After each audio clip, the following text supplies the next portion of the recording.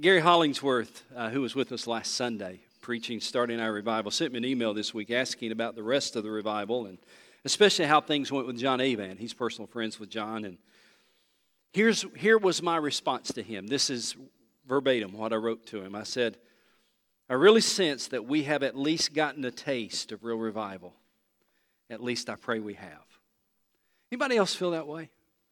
That maybe we just got a taste of it. And, you know, for some of you, life just is a little different now.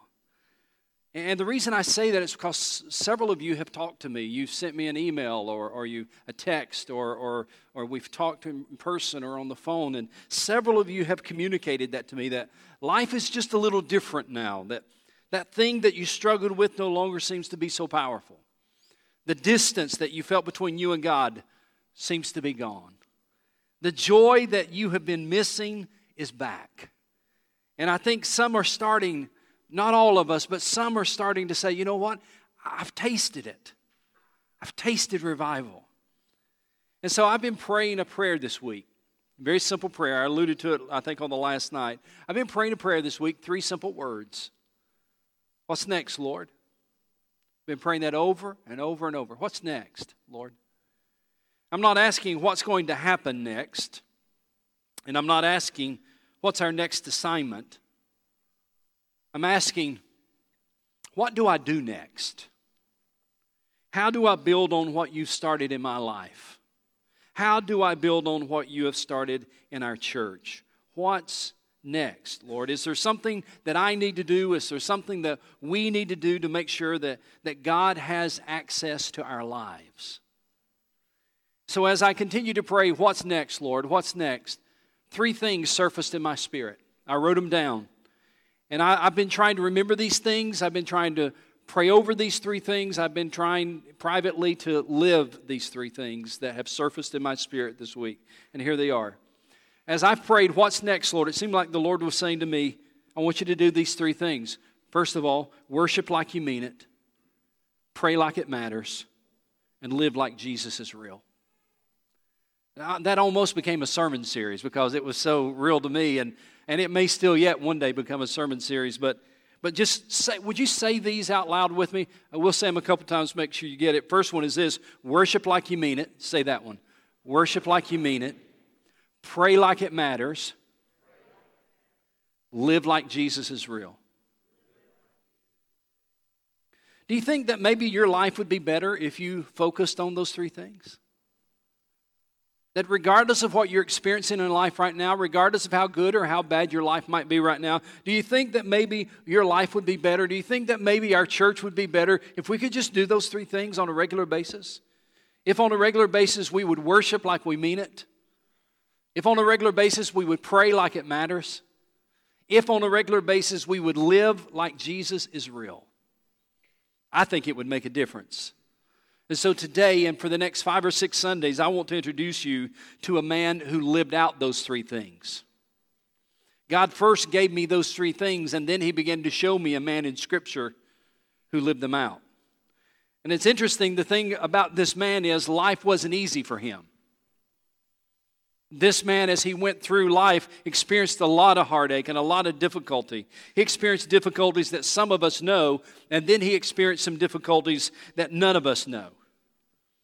And yet, despite what was happening around him, despite what others were doing or were not doing, despite what was happening to him, he found a way to experience joy and peace in his relationship with Jesus Christ.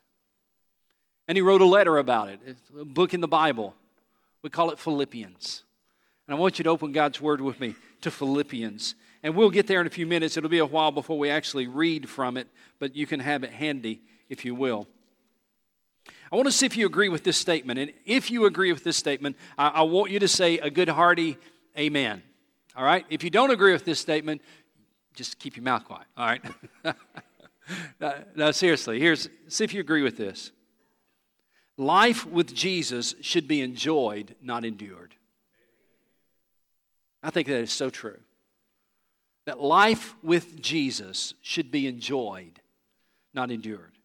So what causes us to lose the joy of living? What causes us to lose the joy of our relationship with Jesus? What causes us to settle for enduring life? Now, came up with 3 big P's that I think stills the joy and causes us to move from, watch this, joy in Jesus to enduring life. What moves us from here to here? Well, there's 3 big P's. And first one is this: problems. You and I have problems all the time. Maybe your problem is you can't pay your bills, or maybe you've got a rocky marriage, or you got a wayward teenager, and you had joy in Jesus, but because of problems, you've slid over now to enduring life because life's not easy. Or maybe the thing that's causing you heartache is the pressures. We all have pressures, different kinds of pressures, deadlines and responsibilities, and maybe like me right now, you're kind of overcommitted, and you just feel the pressure. Every day you feel the pressure, and you move from enjoying your relationship to Jesus, and you slide over to trying to endure your life. And then there's the 3rd P that I know every one of us can relate to. The 3rd P is people. You know, life would be fun if it wasn't for people. Amen? You know what I'm talking about, right? I'm not talking about all people. I'm just talking about the VDP people. The VDP, very demanding people. There are certain people in your life, there are certain people, come on now, certain people that when you see them, you want to go the other way.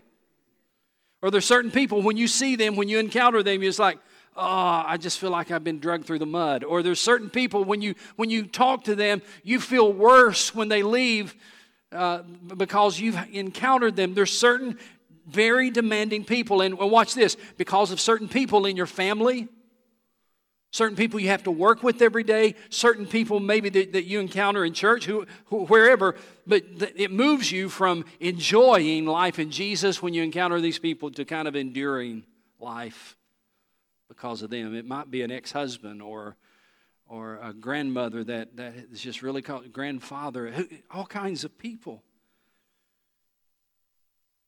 How different it was for the Apostle Paul.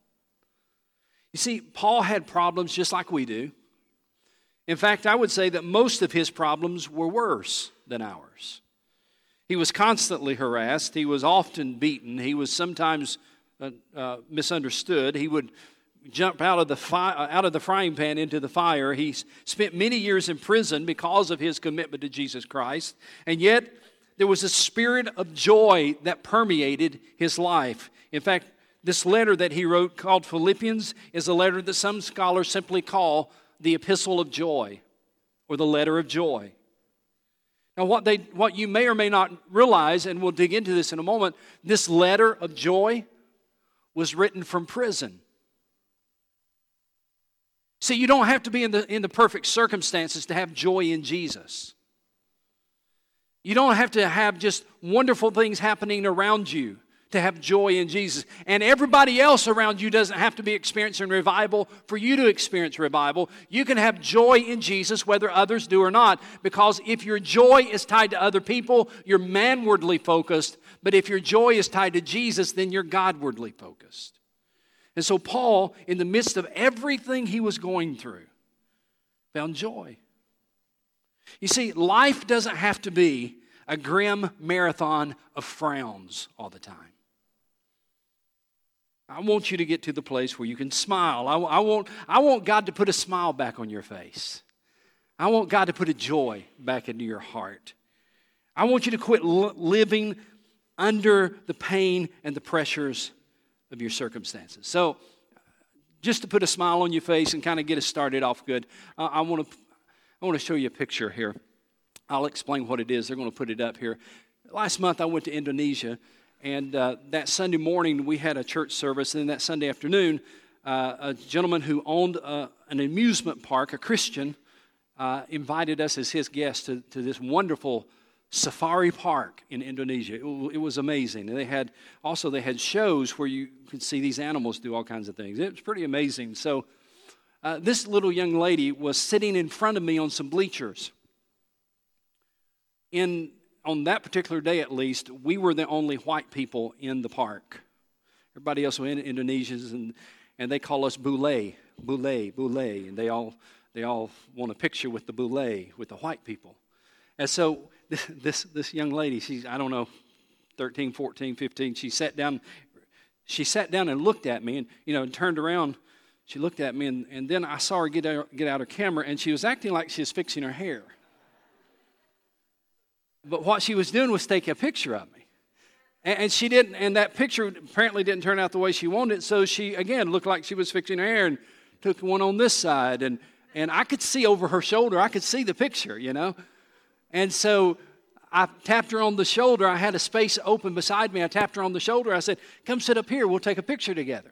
I didn't know if she could understand it or not, but she started jabbering to her mom, and her mom started jabbering to her, and her mom kind of shook her head, and so she came and sat beside me. And then we got that camera, and we took this picture and took one with her camera, and then she sat beside me for the rest of the show. Now, as we were leaving, I put on my glasses. Go ahead and go to the next one. As we were leaving, I got up and I put on my glasses, and her little sister, I assume it's her little sister, wanted a picture with the boule too. And so I knelt down and we took her picture. And the thing is, there were other people, other boule there with me on this trip, but these girls only came to me wanting their picture. And I told Lisa, I said, I don't understand why they did that. I don't know why they just came to me wanting the picture. And Lisa looked at the picture and said, well, she probably thought it was Colonel Sanders.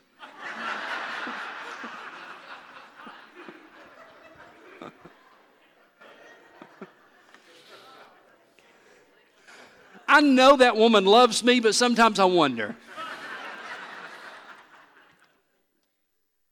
Now, here's my question. Doesn't it feel good to laugh? And for some of you, it's probably been too long since you just enjoyed the Lord. And you just laughed. I really believe that life is meant to be enjoyed. Life with Jesus is meant to be enjoyed, not endured. Perhaps you find yourself today in the if only crowd. You would enjoy life more if only you had more money, or if only you didn't have these people to deal with, or if only you were more attractive, or if only you had a better job, or if only you didn't have these problems, then you could enjoy life, and then life with Jesus would be great. But don't tie your happiness to where you are or what you're going through. Remember these three things.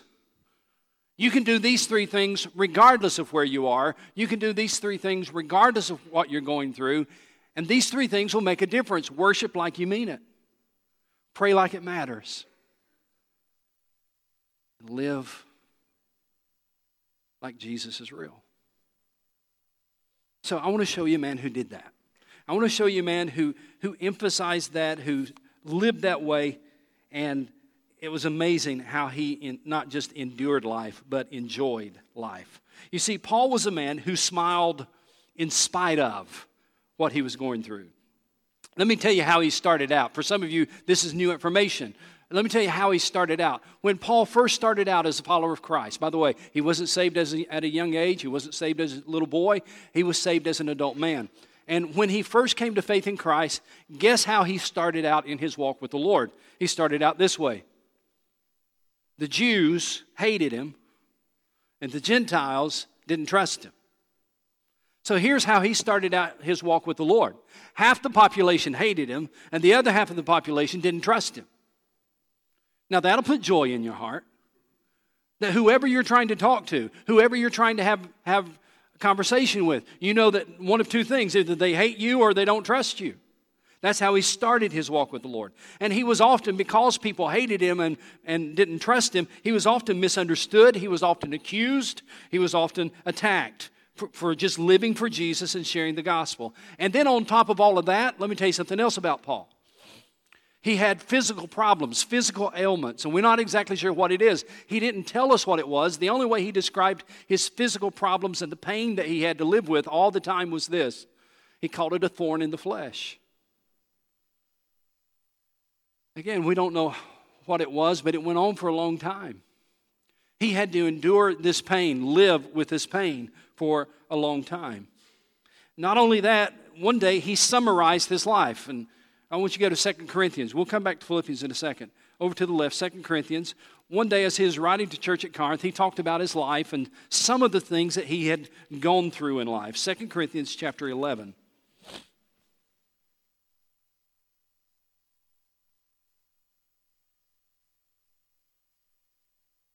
2 Corinthians chapter 11, verse 23. Now we're picking this up in the middle, for the sake of time, in the middle of the paragraph. He says, verse 23, Are they servants of Christ? Parentheses, I'm out of my mind to talk like this. I am more. And then he describes what he's been through in life. And here's what he says. I have worked much harder, been in prison more frequently, been flogged more severely, been exposed to death again and again. 5 times I received from the Jews the 40 lashes minus 1. 5 times beaten with a whip. 39 lashes. Then he says, verse 25, 3 times I was beaten with rods. Once I was stoned. 3 times I was shipwrecked. I spent a night and a day in the open sea. I've been constantly on the move. I've been in danger from rivers, and the danger of bandits, and in danger from my own countrymen, in danger from Gentiles, in danger in the city, in danger in the country, in danger at sea, in danger from my false brothers. I have labored and toiled and have often gone without sleep. I have known hunger and thirst. I have often gone without food. I have been cold and naked, and besides everything else, I face the daily pressure of my concern for all the churches. Everybody look up here. That was the man who wrote the letter of joy. Is that amazing? Here's a man who was not in good circumstances.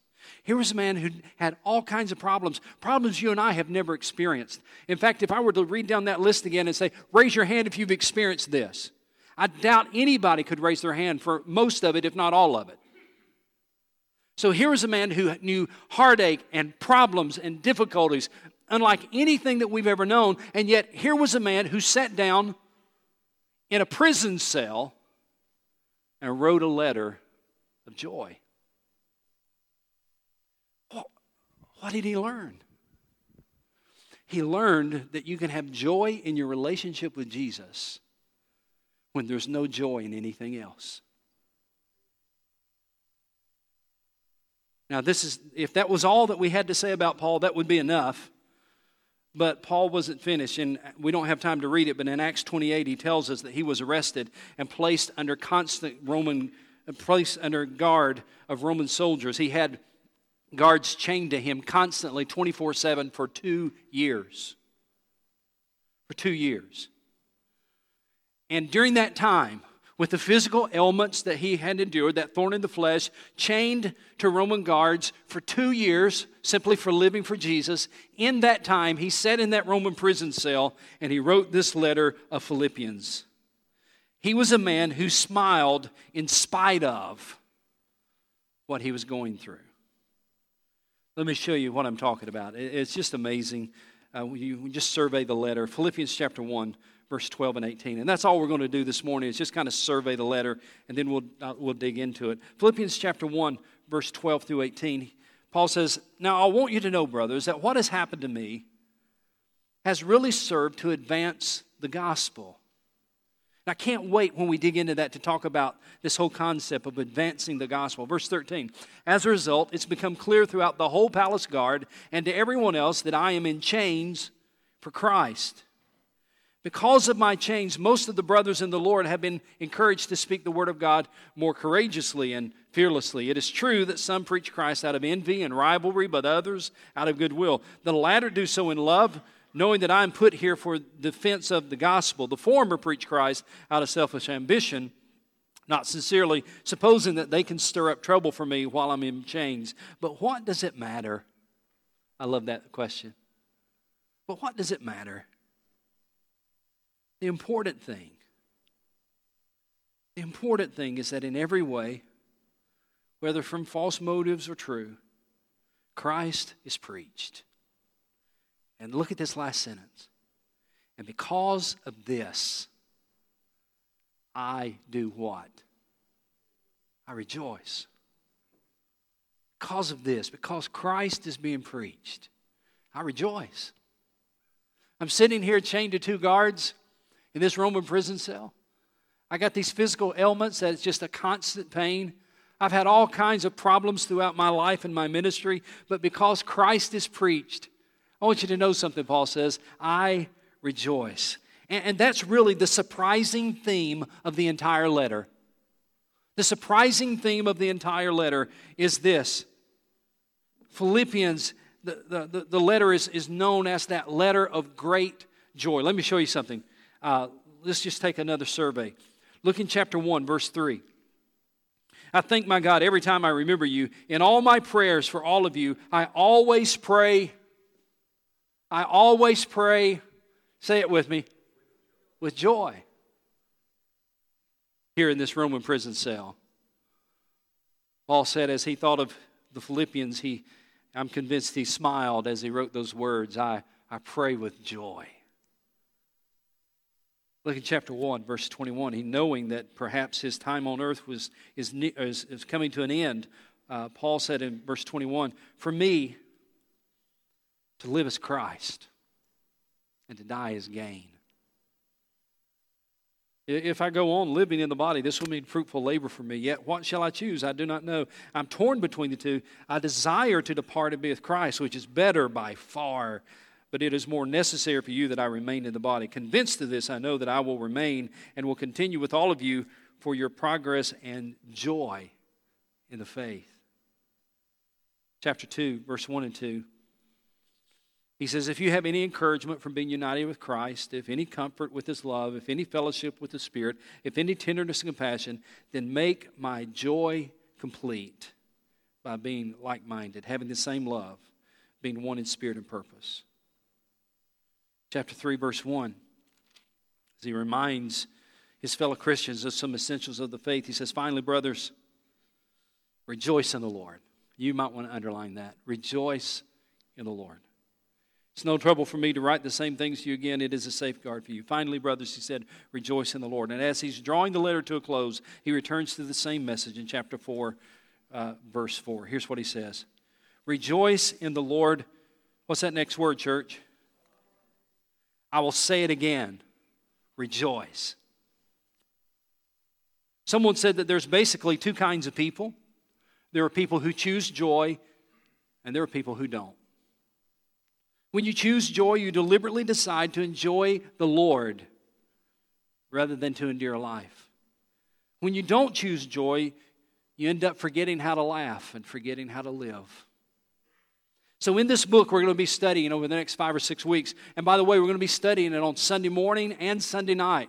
And Sunday night, we'll go a lot deeper because I've got twice the time on Sunday night. And so if you don't come on Sunday nights, you're going to miss half the book. So I hope that you'll be back tonight and just get in the habit of coming Sunday morning, Sunday night. Let's open the book of Philippians together and find out how is it that we can have joy even regardless of where we're living, even regardless of what we're going through. How is it we can experience revival even if circumstances around us are not good? How is it we can rather endure life, we can enjoy our relationship with the Lord? How do we get there? Well, I think Paul gives us a hint as he begins the book. Chapter 1, verse 1. Get your pen ready. I want you to mark something. Here's a hint, at least. Chapter 1, verse 1. Paul and Timothy, servants of Christ Jesus. Don't you just love that? He didn't sign his name WRM, world-renowned missionary. He didn't sign his name big-time preacher. You know, just a side note, one of the things I really appreciate about John Avan, and you may not realize this, but John Avan is known across America and in lots of places around the world. And one of the things that I've discovered as I've, through this year, had opportunities to meet some folks, one of the things I've discovered is sometimes, occasionally, not often, but occasionally you get a little discouraged, not discouraged, disillusioned, because you'll see some what I call big-name preacher. And then when you get to know them privately, they're a little different privately than they are in the pulpit publicly. And it's kind of discouraging sometimes. I haven't seen that a lot, but occasionally you'll run into that. But John Avant, man, I tell you what I found with him, whether I'm sitting on the bus with him in Cleveland, or whether we're sitting in a restaurant, or whether we're sitting in my office, or whether he's preaching from the pulpit, I found him to be the same everywhere we were. I found him simply to be a servant of the Lord Jesus Christ. And that's the way he lived his life. And I think that's one of the reasons his message to us was so appealing and it captivated us, because here was a man living as a servant of Jesus Christ. He wasn't talking about being a servant of Christ. He was living as a servant of Jesus Christ. So much so that he gave up that great church, mega church he was pastor of, to go as a faith missionary now, to be president of that organization, Life Action Ministry. So here was a man living as a servant of Christ. And that's Paul too. They found a secret that you and I need to find. Joy is not found in trying to be somebody. Joy is found in living for Jesus. So why don't we worship like it matters? Or worship like we mean it. Pray like it matters. And live like Jesus is real. Now you say, well, Pastor, I hear what you're saying, but if you only knew about the stuff in my life right now, can I say to you with a heart of love and as your pastor, God is still God regardless of what you're going through. He hasn't changed. God is still God regardless of what you're going through. And if God is still God, if He really is God, then joy in Him really is possible. You see, if Satan has stolen your joy, don't let him keep it.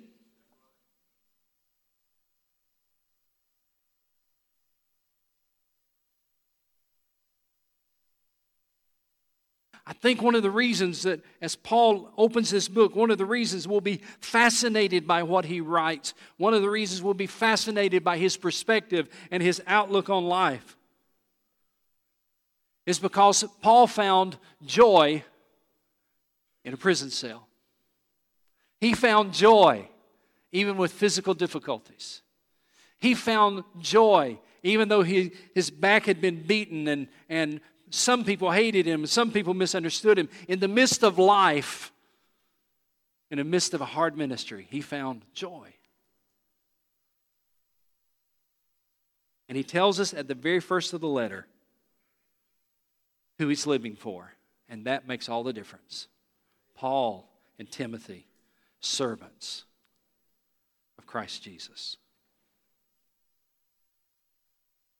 You see, I'm going to close with this. As a Christian, you and I can never, ever, ever find real joy with the external things of life, because they're not going to last.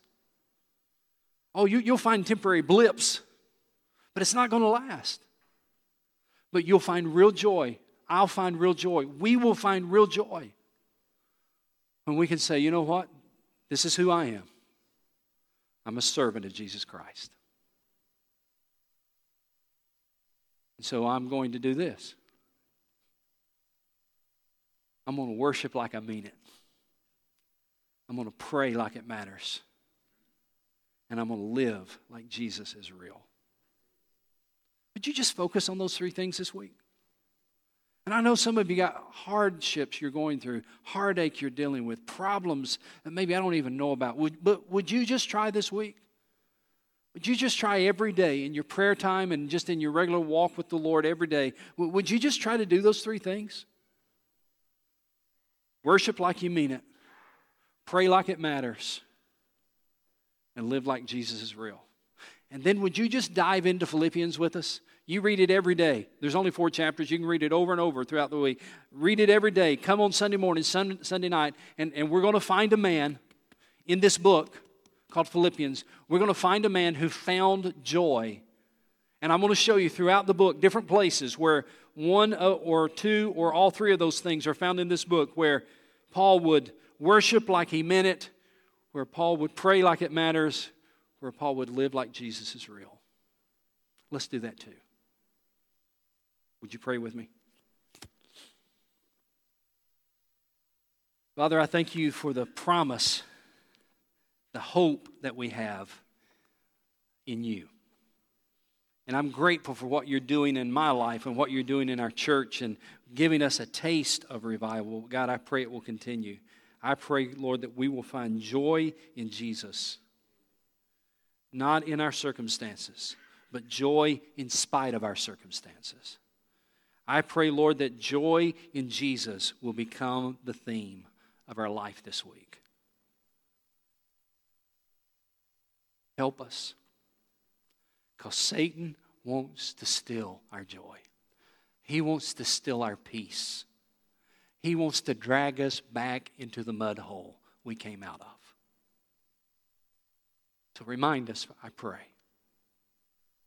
to worship like we mean it, pray like it matters, and live like Jesus is real. And it's in His name I pray. Amen.